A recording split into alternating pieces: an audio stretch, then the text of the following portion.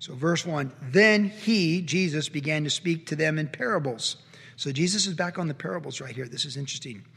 A man planted a vineyard and set a hedge around it, dug a place for the wine vat and built a tower, and he leased it to vine dressers and went into a far country. Now at vintage time he sent a servant to the vine dressers that he might receive some of the fruit of the vineyard from the vine dressers. And they took him and beat him and sent him away empty-handed. Again he sent them another servant, and at him they threw stones, wounded him in the head, and sent him away shamefully treated. And again he sent another, and him they killed, and many others, beating some and killing some. Therefore, still having one son, his beloved, he also sent him to them last, saying, they will respect my son. But those vine dressers said among themselves, this is the heir. Come, let us kill him, and the inheritance will be ours. So they took him and killed him and cast him out of the vineyard. Therefore, what will the owner of the vineyard do? He will come and destroy the vine dressers and give the vineyard to others. Have you not even read this scripture? The stone which the builders rejected has become the chief cornerstone. This was the Lord's doing, and it is marvelous in our eyes. And they, that would be the religious leaders, sought to lay hands on him, but feared the multitude, for they knew he had spoken the parable against them, so they left him and went away. In this part of Mark's gospel, we just have these series of confrontations between Jesus and the different religious leaders. And they're here for us to learn from, for sure. This event is recorded for us in the other Gospels. And the other Gospels give us a little more insight in that the religious leaders actually answered the question as well. Like, what do you think he'll do? Well, he'll destroy him and give it to another. Jesus in the other Gospels says he'll even give it to another nation. So he makes it more personal about Israel as the nation rejecting him. He also says that the stone, he's the stone which the builders rejected. And if you don't fall on that stone, Jesus being the rock with brokenness, he's going to roll you. He's going to roll you. So there's more to this parable in the other Gospels that give it a little more light for us than what Mark gives us. But sticking to the context of what Mark gives us, we know that this obviously, a parable is an earthly story with a heavenly meaning. In this case, we know this is symbolic of the history of Israel. In fact, if you look at Stephen's message to the religious leaders in Acts chapter 7, he recounts Jewish history, and he talks about how they rejected the prophets and they killed them and they persecuted them. They built tombs to the prophets even though they killed them, and now they rejected the Son. It's parallel, synonymous with what Jesus is saying here. This parable gives us the history of Israel, how the religious leaders throughout that 1,500 years of their covenant with God under what was known as the Mosaic covenant, that time and time again, they rejected the prophets. The kings rejected the prophets. The leaders rejected the prophets. They often killed the prophets that God sent them. The fullness of all their rejection of 1,500 years, which is a really, really long time. 1,500 years is a really long time. Think about this. As a nation, we're like, 240 years old, 230 years old as a nation. The colonial era, a couple hundred more years, the colonial era. That's not even 1/3 of how long Israel existed as a nation in their covenant with God in the promised land. 1,500 years is a long time. And it's a long history of the leaders rejecting the voice of the Lord to them when they're in a covenant with him. So all those major prophets, all those minor prophets of the Old Testament, the prophets recorded for us in the historical books like Elijah and Elijah, and them being rejected and other prophets being struck and beaten. We read about these things. Jeremiah thrown in the pit. All these different things. And this parable clearly illustrates that, what the history of Israel had done to the prophets, like the messengers to collect from the vineyard. God referred to Israel as his vineyard in the Old Testament. So that interpretation interprets itself from the Old Testament. And here now the Son obviously is a reference to Jesus, who is the heir of all things. We know that. They're rejecting him. So this parable, it says they went away knowing he was referring to them. They're the villains in this parable, and they knew it. They interpreted the parable and what the right application would be from the story. He interpreted it. They were in unison in that if you harmonize the Gospels. And they went away furious because they were the villains in this parable, and they knew it. See, some parables, when Jesus talked to them, people didn't even get it. They just didn't get it at all. Like he spoke in a parable in a group setting, people that didn't have hearts to receive or respond to the Lord, they're like, huh? But this parable, they did get it. And they realize we're the bad guys in this parable. Context in place. I love what Psalm 118 says, the psalm that is quoted here in verse 10. The stone which the builders rejected has become the chief cornerstone. when they would build a building, they'd use a chief cornerstone, of course, in biblical times. It's a chief cornerstone. It all starts with that. You get the cornerstone right, the rest of the property is built right. Now, I don't know a lot about building houses. I just know they all fall apart. I just listened to a message from Pastor Chuck 40 years ago talking about no sooner had they built this sanctuary, Calvary Chapel, Costa Mesa on Fairview Avenue, within a few years it's fallen apart in all these different places. It's the law of entropy. So building things right and building practically is, I've never been a construction guy or a builder.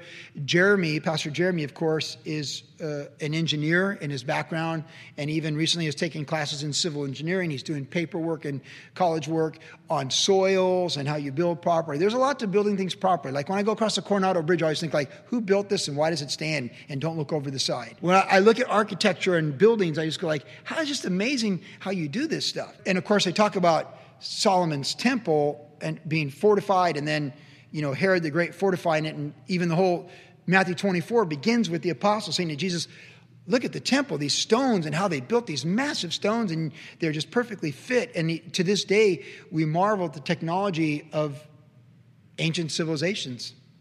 It's amazing. But again, we're created in God's image, so the human mind is the greatest computer on earth and has capacity for great things. Unfortunately, as we know, we're marred by sin. But when building something, you've got the plumb line, and the Bible uses a lot of references to the right foundation. The apostles are the foundation of the church. Jesus is the foundation of the church. The apostles are the foundation of the church.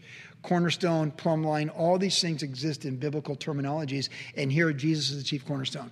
And this is what I know as a simple man that wasn't very good in shop class in high school and just didn't do much for building anything. I appreciate when people build stuff. I didn't build surfboards. I broke them. People ask me, you ever want to make boards? No, I break them. Like I literally have never been a craftsman. I'm fascinated by architecture, but never been there. So from my perspective, the application is so simple. The cornerstone, which the builders rejected, has become the chief cornerstone. So they rejected, Jesus is the cornerstone of everything for Israel, and they rejected him. So the very foundation and the very cornerstone of how the nation was supposed to be and all that they did and how they were supposed to be individually in their faith and their relationship with God. If you reject Christ, the house you're going to build, it's going to come to nothing.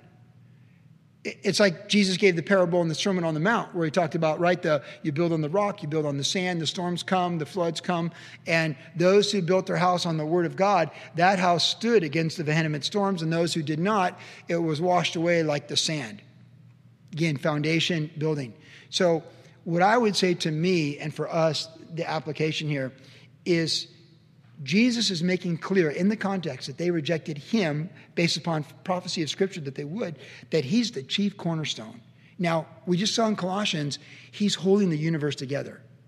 Like all things are made by him and for him, but he's literally holding the universe together. The reason we don't just blow up the atoms in our body, the protons and neutrons and all this stuff, how it works, he's holding us together. Jesus is holding the whole universe together. Everything in the physical world, the things that are seen, we know that all things that are made invisible, he made. All things made visible, he made. And the visible is held together by the invisible. And Jesus holds it all together right to the very atom. He holds it together.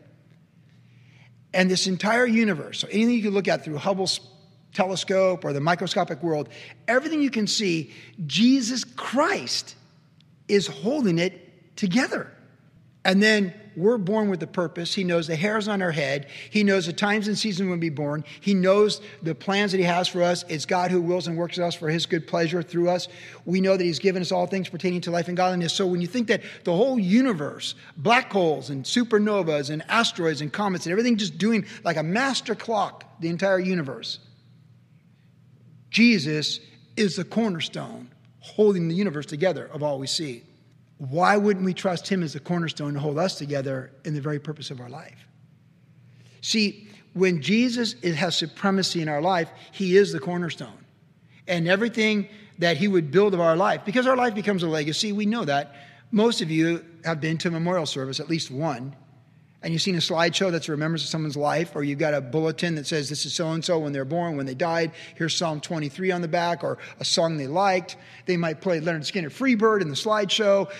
I've seen it all. They might display tennis rackets because they're a great tennis player. They might display owls because they collected stuffed owls. For real, true story. Okay, they might be someone who just served the Lord, and you might have Bibles that they had on the table that they used in their personal devotions for years. There's a legacy when we step into eternity, and there's a story when we step into eternity. And there's only two stories that can be written. One, where Jesus is the cornerstone, and the entire part of our life, the building that's our life, everything that was built of our life, is a reflection of being connected to Jesus, the cornerstone, and is built properly and in order. Because God is a God of order. And it's an amazing story of faith and obedience and fruit and the kingdom. And it's glorious. And you can go to the bookstore at Calvary Chapel and go on the biography aisle and read books about all these different people. And whether they're current people or people from the past. And you can read about people who gave their life to Christ. And Jesus was their cornerstone. And all these incredible things happened through their life as they let Christ live and work in their life and transform them from glory to glory in character, in obedience, and in calling. And it's a beautiful thing. I love biographies. The biographies are my favorite. Christian biographies are my absolute favorite when you see people that were all in with Jesus. So whether it's a Hudson Taylor and Amy Carmichael or Pastor Chuck and Kay Smith or whatever. I love to read about people who let Jesus become the cornerstone, and then their life is this incredible legacy. And when we think about Jesus building our life, this is what we need to think about, because there's young people here tonight.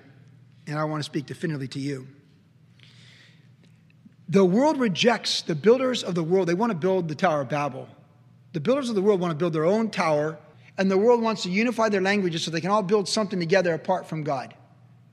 That's the way it was, that's the way it is, and that's the way it will be in the end. Because what gets destroyed at the end of the age? Mystery Babylon gets destroyed at the end of the age in the book of Revelation.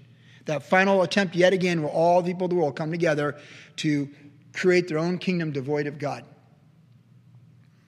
They reject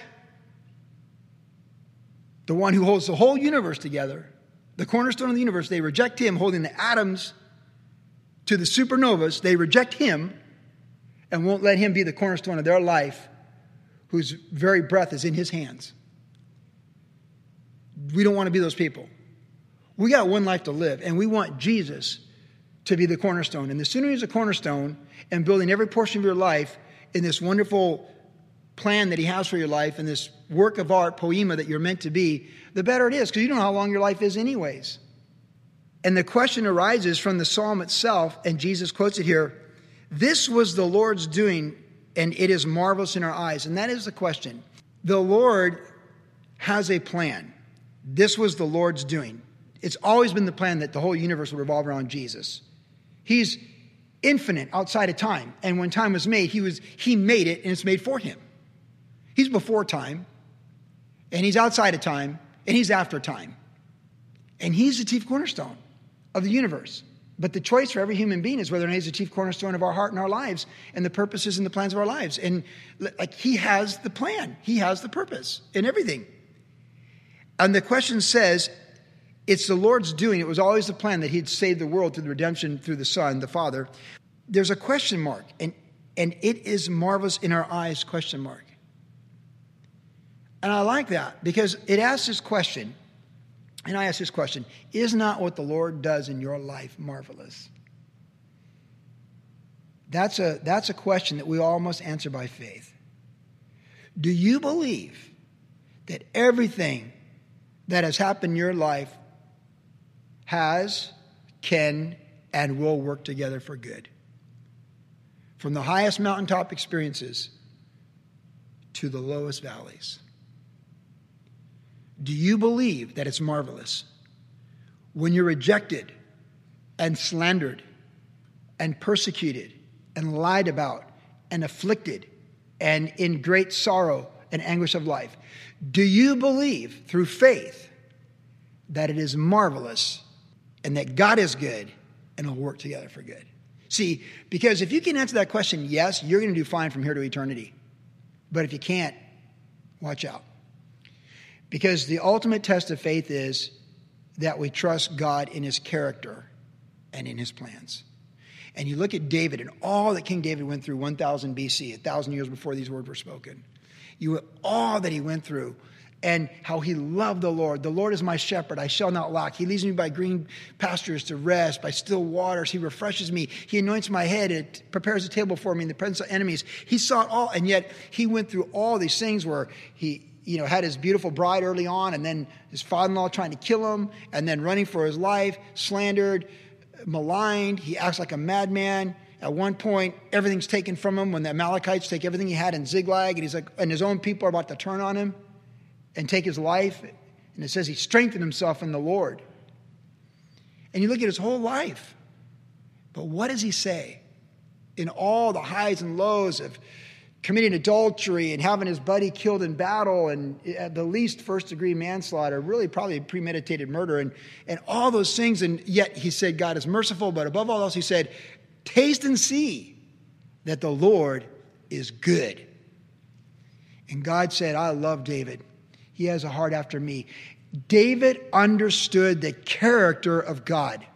David understood that God is good and God does good.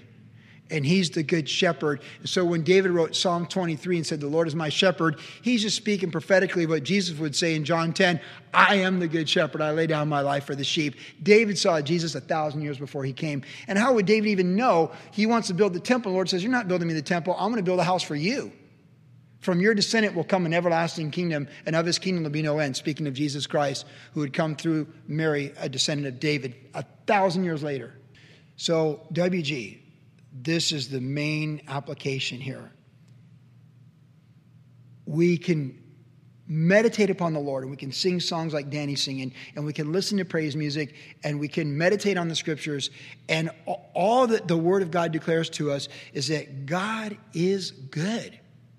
And he's going to do good. Genesis 1, and it was good. And it was good. And it was good. Because God is good. And everything God does is good. There's no injustice. There's no shadow of turning with the Father of lights. God is good. And we can trust him. Let Jesus truly be the cornerstone of our lives. And let us answer that question. Is it marvelous in our eyes? Let us say affirmatively, absolutely, yes. It is. We don't have to rejoice in the trials and the tribulations and the heartaches, but we can learn to draw closer to the Lord in those circumstances and say, God is good. And may you and I on our deathbed in our last moment look up at the person close to us and say, God is good. May that be a great declaration in our last breath. Son, daughter, grandson, daughter, friend, stranger, you just don't know what it's going to be like. But if you can turn that person and say, God is good, and Father, into your hands I commit my spirit, then that's it. It's good. I want to be able to say, this side of eternity and that side, that yes, Lord, what you're doing, it is marvelous in our eyes, and you are the chief cornerstone. And the wisest thing I ever did was submit my life and surrender my life to you and pass from death to life and let you work in my life to produce good things and to make the world a better place and to make me more like you and to prepare me for eternity so I can be with you and serve you. And we say yes and amen. Is it marvelous in our eyes? I hope it is. We read on. The work of the Lord. See, they rejected. We're all for it. We're here on Tuesday night. We're all for the work of the Lord. But, we are tested. There's things that will test us. The devil wants to move us from believing God is good. Don't let him move you. Stand on the cornerstone. Then, here's another then, verse 13. Then they sent to him some of the Pharisees and the Herodians to catch him in his words. When they had come, they said to him, Teacher, we know that you are true and care about no one, for you do not regard the person of men, but teach the way of God in truth. Is it lawful to pay taxes to Caesar or not? Shall we pay or shall we not pay? But he, knowing their hypocrisy, said to them, Why do you test me? Bring me a denarius and I may see it. So they brought it, and he said to them, Whose image and inscription is this? And they said to him, Caesar's.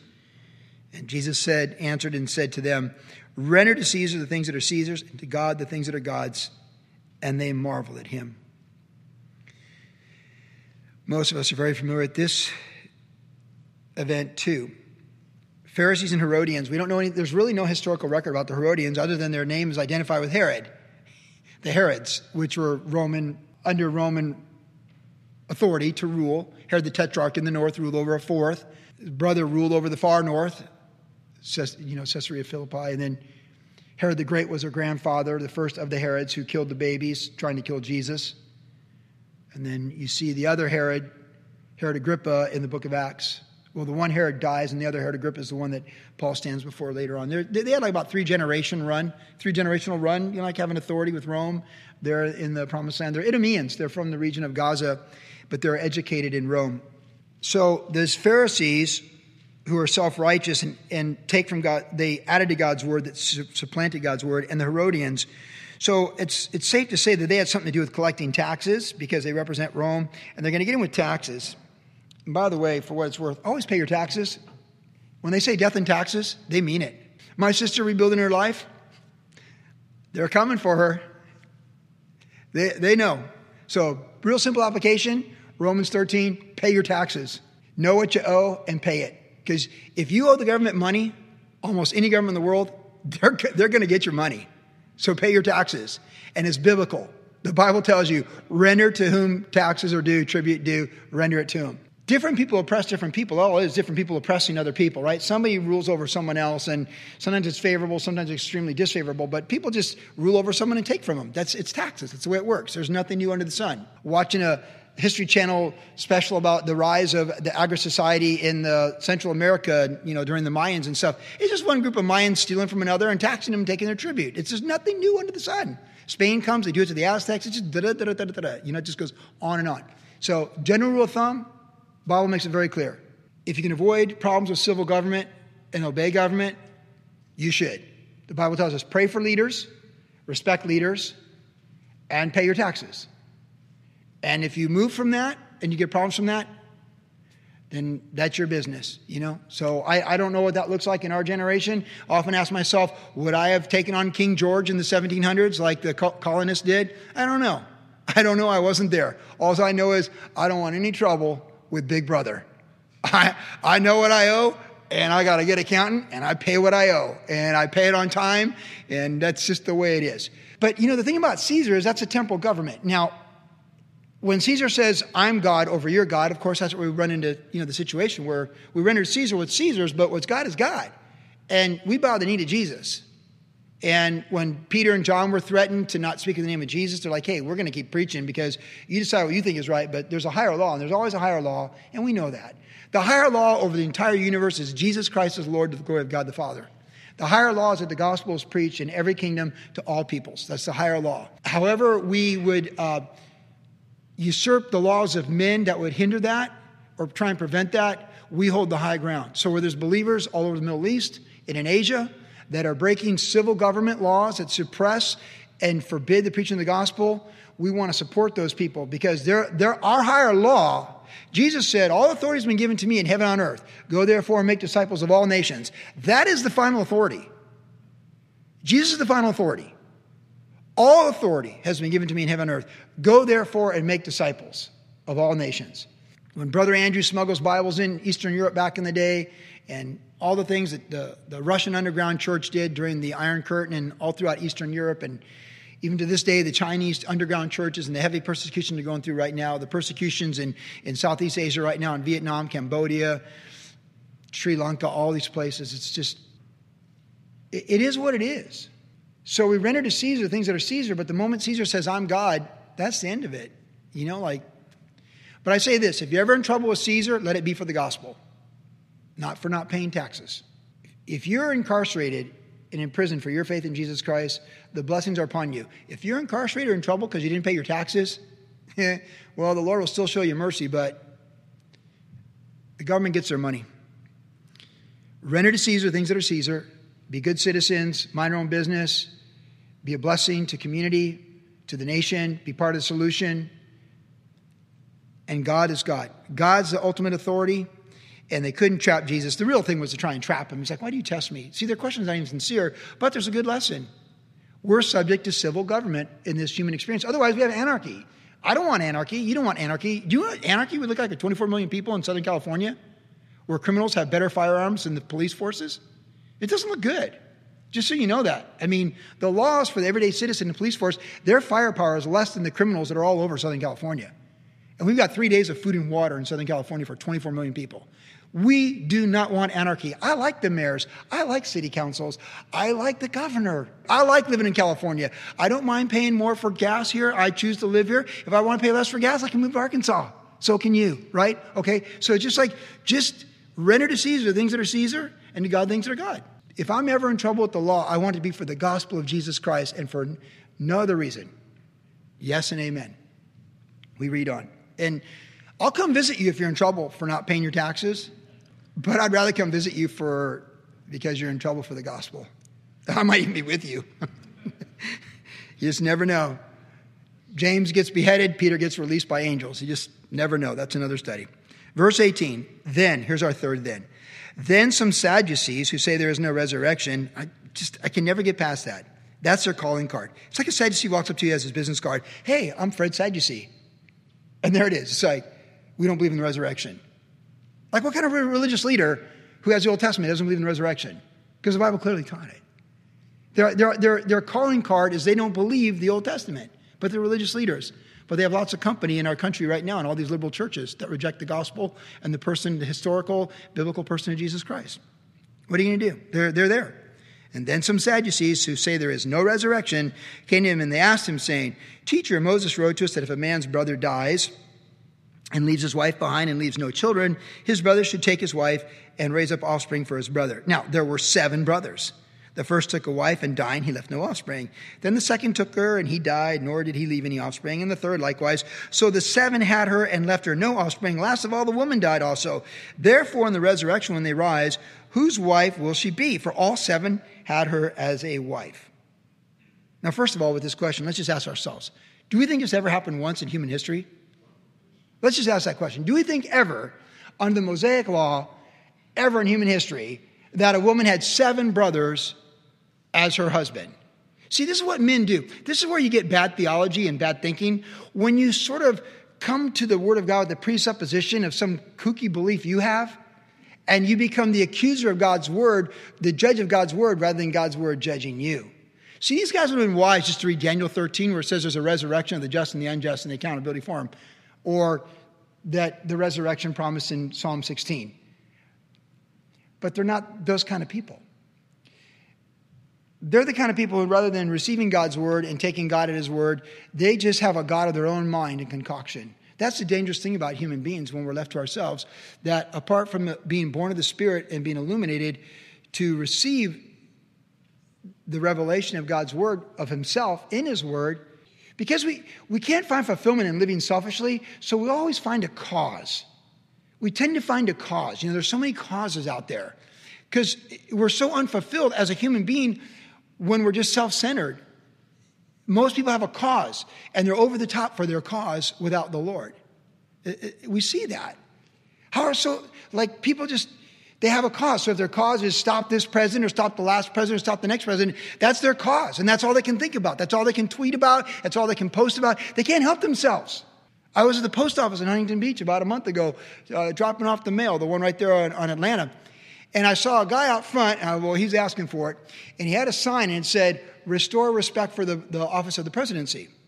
And his point was, we need to respect the office of the presidency. Not as the president, just the authority of the presidency, like respect first responders, like that kind of thing, like just respect the authority. And it was the most random thing. I'm driving by, and I see this woman just yelling at him, screaming at him. She's out of her mind. She's frothing at the mouth. She's like, and she's yelling all these things, and he's just calm. He's just calm. He's talking about the Constitution, the presidential process, the electoral vote, and this woman's just screaming and just out of her mind. See, she needs a better cause. And if going to the post office, seeing a guy out front gets you going like that, man, you need another reason for living. But that's what happens. We get out of our minds. And when we reject truth, we get out of our minds and we don't think right and we don't see things right. And we're often religious and not seeing things right. God is light, and in him is no darkness at all. When your card is, I'm a Sadducee, I don't believe the resurrection. These people come and go. Let God be true and every man a liar. He can make you mow the grass for 7 years. Like Nebuchadnezzar, he can make you talk like a donkey. He can make a donkey talk. You do whatever he wants to do. Let God be true and every man a liar. These guys are religious charlatans, and they come up with this preconceived conjecture that God is so twisted that somehow he'd have a woman marry 7 brothers, and they're all trying to have kids through her. It's so demented. And look at Jesus' response. He said, are you not therefore mistaken? Verse 24, Jesus answered and said to them, are you not therefore mistaken because you do not know the Scripture nor the power of God? People that don't know the Scripture and they don't know the power of God. And they conjure up gods of their own mind. and belief systems that are faulty and damnable and abominable before the living God, to whom we'll all give an account. Jesus said in verse 25, for when they rise from the dead, they neither marry nor are given in marriage, but are like the angels in heaven. But concerning the dead that they rise, have you not read in the book of Moses, in the burning bush passage, how God spoke to him, saying, I am the God of Abraham, the God of Isaac, and the God of Jacob. He's not the God of the dead, but the God of the living, and you are therefore greatly mistaken. Jesus didn't pull any punches here, did he? No. He's not trying to win the popularity contest at the Temple Mount on this day. He just called it straight up. Look what he did. He called them out. You are therefore mistaken. They were mistaken because they didn't know the scriptures contextually. And by the way, 90% of the scripture is so easy to read at face value contextually. And if the 10% you have a hard time with bothers you, then you should focus on the 90%, because the 90% that I do understand bothers me much more than the 10% that doesn't. And it should be the same with you. The things that are revealed belong to us and to our children. The secret things belong to the Lord. And there are things in scripture I don't get, I don't understand, but I don't let it bother me. I got my hands full just trying to forgive people, not be bitter, and hope they forgive me for stupid things I've done. You are greatly mistaken because you don't know the scriptures and you don't know the power of God. See, when people conjure up these kind of things, when people reduce God to a reflection of their lifestyle and how they live and how they're going to live with their seared conscience, when they do stuff like this, they reduce God and they mar the image of God into who they are. And they make God like them. God made me like this. God made this. God did this. And it's so demented and it's demonic and it's evil. And it won't stand in the next dimension. I can assure you of that. Oh, there's pressure from all sides to capitulate truth in this generation. But there's nothing new under the sun. All those guys back in the day, Hugh Latimer, those guys, they stood up to the Pope and the Catholic Church back in the day. They didn't capitulate anything. They held to the truth. Tyndale, all those guys. They fought for the scriptures. The pilgrims that came here for freedom of religion and freedom of speech and freedom of faith. Yeah, it's no time to surrender. It's a time to stand strong. I'm not looking to make enemies. I'm not trying to offend people. But when you take Jesus and you reduce him to being as skewed as you are, and you try and make him the Son of God in your image, with things that he clearly speaks against in his word, both in the Old and the New Testament, I'm just going to tell you, watch out. And you might hate me, and you might persecute me, and you might even kill me in this life, but I'm doing you a favor because I'm trying to save you for the next one. Because without repentance, there can be no salvation. And if we have sin that we don't think is sin, we deceive ourselves, and the truth is not in us. You are mistaken. You don't know the scriptures, and you don't know the power of God. Of all the things someone could say about your life, what could be worse than that? Especially if you go to church and you're walking around a road being religious. You don't know the scriptures, and you don't know the power of God. Man, that is the worst. That is the worst. To be a religious person and not know the scriptures and not know the power of God, that's the worst. God forbid. And then he said, now concerning the resurrection, you don't even know what you're talking about. Because when you're raised up, marriage has nothing to do with it. You're like the angels. Now, the angels are beings from another dimension. So they're a higher being. And we get a different body. We get a glorified body. It's a completely different ballgame in the next dimension. So marriage has nothing to do with it.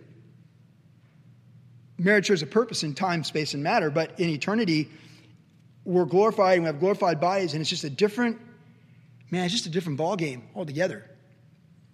So Jesus sets that straight. And then he says that he is the God of the living. At the burning bush, God said, I am the God of Abraham, Isaac, and Jacob. So it's present tense. They're all long gone. They've been dead for hundreds of years when the God appeared to Moses at the burning bush. But he says in the present tense, I am the God of Abraham, Isaac, and Jacob. It's present tense. They're alive. They're not dead. They're alive. They're in the realm of eternity. He's the God of the living. There is a resurrection. That's a great comfort. I'll tell you what, man, I've looked down. I looked at a grave not long ago that was very deep on a graveside service. And man, I got like a chill down my spine. I just done the graveside service and I looked down that grave and that hole was deep. And I'm claustrophobic. And the thought of me being alive in that casket that deep in the grave, man, it gave me and it just gave me boldness, because right the moment I thought that, I was like, no, This person's not there. They're in the presence of the Lord to be absent from the bodies, be with the Lord, and they've got a glorified body, and this is not their end. And whatever this is, God will figure that out when the dead are raised first and the trumpet sounds, and we who are alive are caught up together with him in the air. Praise God for the resurrection. We just celebrated Easter. That tomb is empty. He's not the God of the dead, but the God of the living. Verse 28. Then one scribe came, and having heard from them reasoning together, perceived that he had answered them well, asked him, which is the first commandment of all? And Jesus answered him, the first of all the commandments is, hear, O Israel, the Lord our God, the Lord is one. And you shall love the Lord your God with all your heart, with all your soul, and with all your mind, and with all your strength. This is the first commandment. And the second like it, this is, you shall love your neighbor as yourself. There is no other commandment greater than these. So the scribe said to him, well said, teacher, you've spoken the truth, for there is one God, and there is no one other but he. And to love him with all the heart, with all the understanding, with all the soul, and with all the strength, and to love one's neighbor as oneself is more than all the whole burnt offerings and sacrifices. Now when Jesus saw that he had answered wisely, he said to him, you are not far from the kingdom of God. But after that, no one dared question him. This is a great story right here. Just because it's pretty cool how Jesus affirms that, if you've got the vertical right to love the Lord your God with all your heart, soul, mind, and strength, and the love of God's really in your life, then you're going to love your neighbor. You're going to care about people because God loves people. God so loved the world, he gave his son. And we love him because he first loved us. So when we receive that love of God given through Jesus Christ, and we receive Christ as our Lord and Savior, he's put his love in our heart. Romans 5:5, that the love of God's been shed abroad in our hearts through the Holy Spirit who's given to us. So his love is working in us, and we are able to return that love that he has shown us. And we receive that when we receive Christ. And as we have that vertical love working, then it begins to work horizontally with the people around us, and we learn to love people how we otherwise maybe wouldn't love, and we get past our limited human love, and we have his love by the Holy Spirit working in our lives to love others. It's the simplest theology. Like I just said, the 10% of the Bible that's maybe difficult to understand, it's not even that. It's a large number to even say that, but it's all summarized in this. To love God and to love others. And if something's not working in your life, it's going to be one of these two things. That the love's not there for the Lord. The love's grown cold. Jesus said, you've left your first love in the revelation there to the church of Ephesus. I mean, that we're receiving his love and we're responding to that love. And then we're going to see people the way he sees them, and we're going to be filled with love. We're going to be compassionate, merciful, gracious people. I just love how Jesus says you're not far from the kingdom.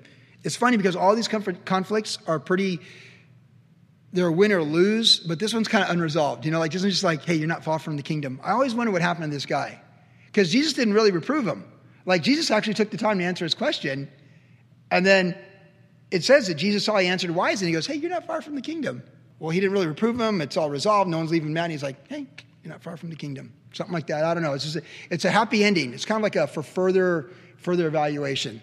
And now we get to verse 35 and we wrap it up. Then Jesus answered and said while he taught in the temple, how is it the scribes said that the Christ is the son of David? For David himself said by the Holy Spirit, the Lord said to my Lord, sit at my right hand till I make your enemies your footstool. Therefore David himself calls him Lord. How is it he then is son? And the common people heard him gladly. Then he said to them in the teaching, beware of the scribes, in his teaching, beware of the scribes who desire to go around in long robes, love greetings in the marketplace, the best seats in the synagogue, the best places at the feast, who devour widows' mites and for a pretense make long prayers. These will receive greater condemnation. Now Jesus sat opposite the treasury and saw how the people put money into the treasury, and many who were rich put in much. Then one poor widow came and threw 2 mites, which makes a quadrans. So he called his disciples to himself and said to them, surely I say to you that this poor widow has put in more than all those who have given to the treasury. For they all put in out of their abundance, but she out of her poverty put in all that she had, her whole livelihood. So as we wrap up this chapter tonight, we have that famous passage where, again, it's in the other Gospels, that Jesus, by quoting the Old Testament, the Lord said to my Lord, sit, verse 36, sit at my right hand till your enemies are your footstool, that clearly the descendant of David is greater than David. And that descendant is greater than David because he's not his son, he's the son of God. That's the context. So Jesus gives them something to think about. And in verse 37, it says the common people heard him gladly. They were always looked down on by the religious leader. So when Jesus is teaching stuff they can lay hold of that's really simple, loving God, loving your neighbor, and not putting a burden and a yoke on them, they just loved it. Like the common people heard him gladly. Like Christ in our life should be appealing to the common people, to everyday people. Jesus is not complicated. We don't make him complicated. The way to heaven is not complicated. We don't make the way to heaven complicated. The word of God is not complicated. We don't make the word of God complicated. Jesus loves me, this I know. And the common people heard him gladly. But then he warned about these religious leaders who make things complicated. And of course, all the conflicts have been with them. And he said they have a greater condemnation. And that's a pretty scary thought, verse 40, that those people who are religious, who put burdens on people, who deceive people, who teach falsely, every single one of them is going to receive greater condemnation. And of course, that's serious for me in a sense of just being a pastor, because James tells us the teachers have a greater accountability. But that I don't shrink back from the fear of that. Like, I just embrace that because I'm called to ministry. So that just challenges me to make sure that I've got the right context. I've been seeking the Lord. I'm ready to teach his word. Now, listen to studies in recent years that makes me want to just stay on point and not get off point and teach the Bible contextually correct and teach the Word of God. When I listened to the first study from Colossians chapter 1 a few weeks ago, I didn't like it. I mentioned this last Saturday. I was like, I don't like that. But I still taught the Bible. It's a 45-minute study. I taught the Bible. I taught it contextually. I taught all kinds of application. I don't know. It's like I told Alex, I'm going to redeem it for the radio. Somehow we're going to redeem that first study. But but I taught the Bible. If you're a motivational speaker, I said this, if you're a motivational speaker and you feel like you didn't motivate anybody, well, that's your problem. You just didn't have it. But you see, when I get up and I teach the Bible, and I teach it contextually, like tonight, a whole chapter, I know God's going to honor his word. And I know it's fruit in your life and it's fruit in my life. And God's word does not return void. It's an easy game plan to not lose track of. Now this woman, there's great accountability. Now this woman, Jesus watched the treasury, and we close out tonight with her. He calls his disciples together and said, look, everyone's putting a lot of money. This is impressive. They're putting a lot of money. But he said, hers is greater because they put out of abundance and she in her poverty. She put in all of her livelihood. So I close with this thought. All in is always a high mark with the Lord. All in. And I say this all the time, it's the quality, not the quantity of life. And it's what we do with what we have. That is the lessons from the parable of the minas and the talents. And it's all in. And there's a lesson here. Because 10% of a whole lot is still 10% of a whole lot of your life. But all your life, if your life is 1/10 of what someone else's is, but if all your 1/10 of who you are, the totality of the 100% of who you are is all in, that is more commendable than a piece of your life. In other words, Jesus wants all the heart, not part of the heart.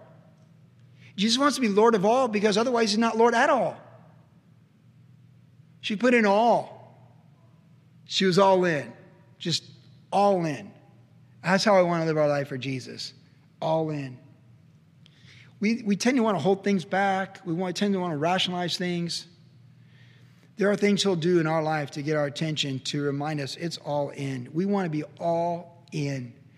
As a former coach of elite athletes on the highest level, nothing brought me more joy than to see an athlete giving everything they had in preparation and in the battle. And whether we won or lost, I could rejoice as much as losing closely. If we're just beat, we're just beat, and we can live with that. But when I could see someone give their very best, that was the best feeling you can ever have as a coach. When you saw someone all in, not holding back anything, and you just say, hey, we can live with that. I don't want to step into eternity and look back and say, man, I should have been all in, and neither do you. This is the time. This is the day. This is the season to be all in. All in. Quality, all in.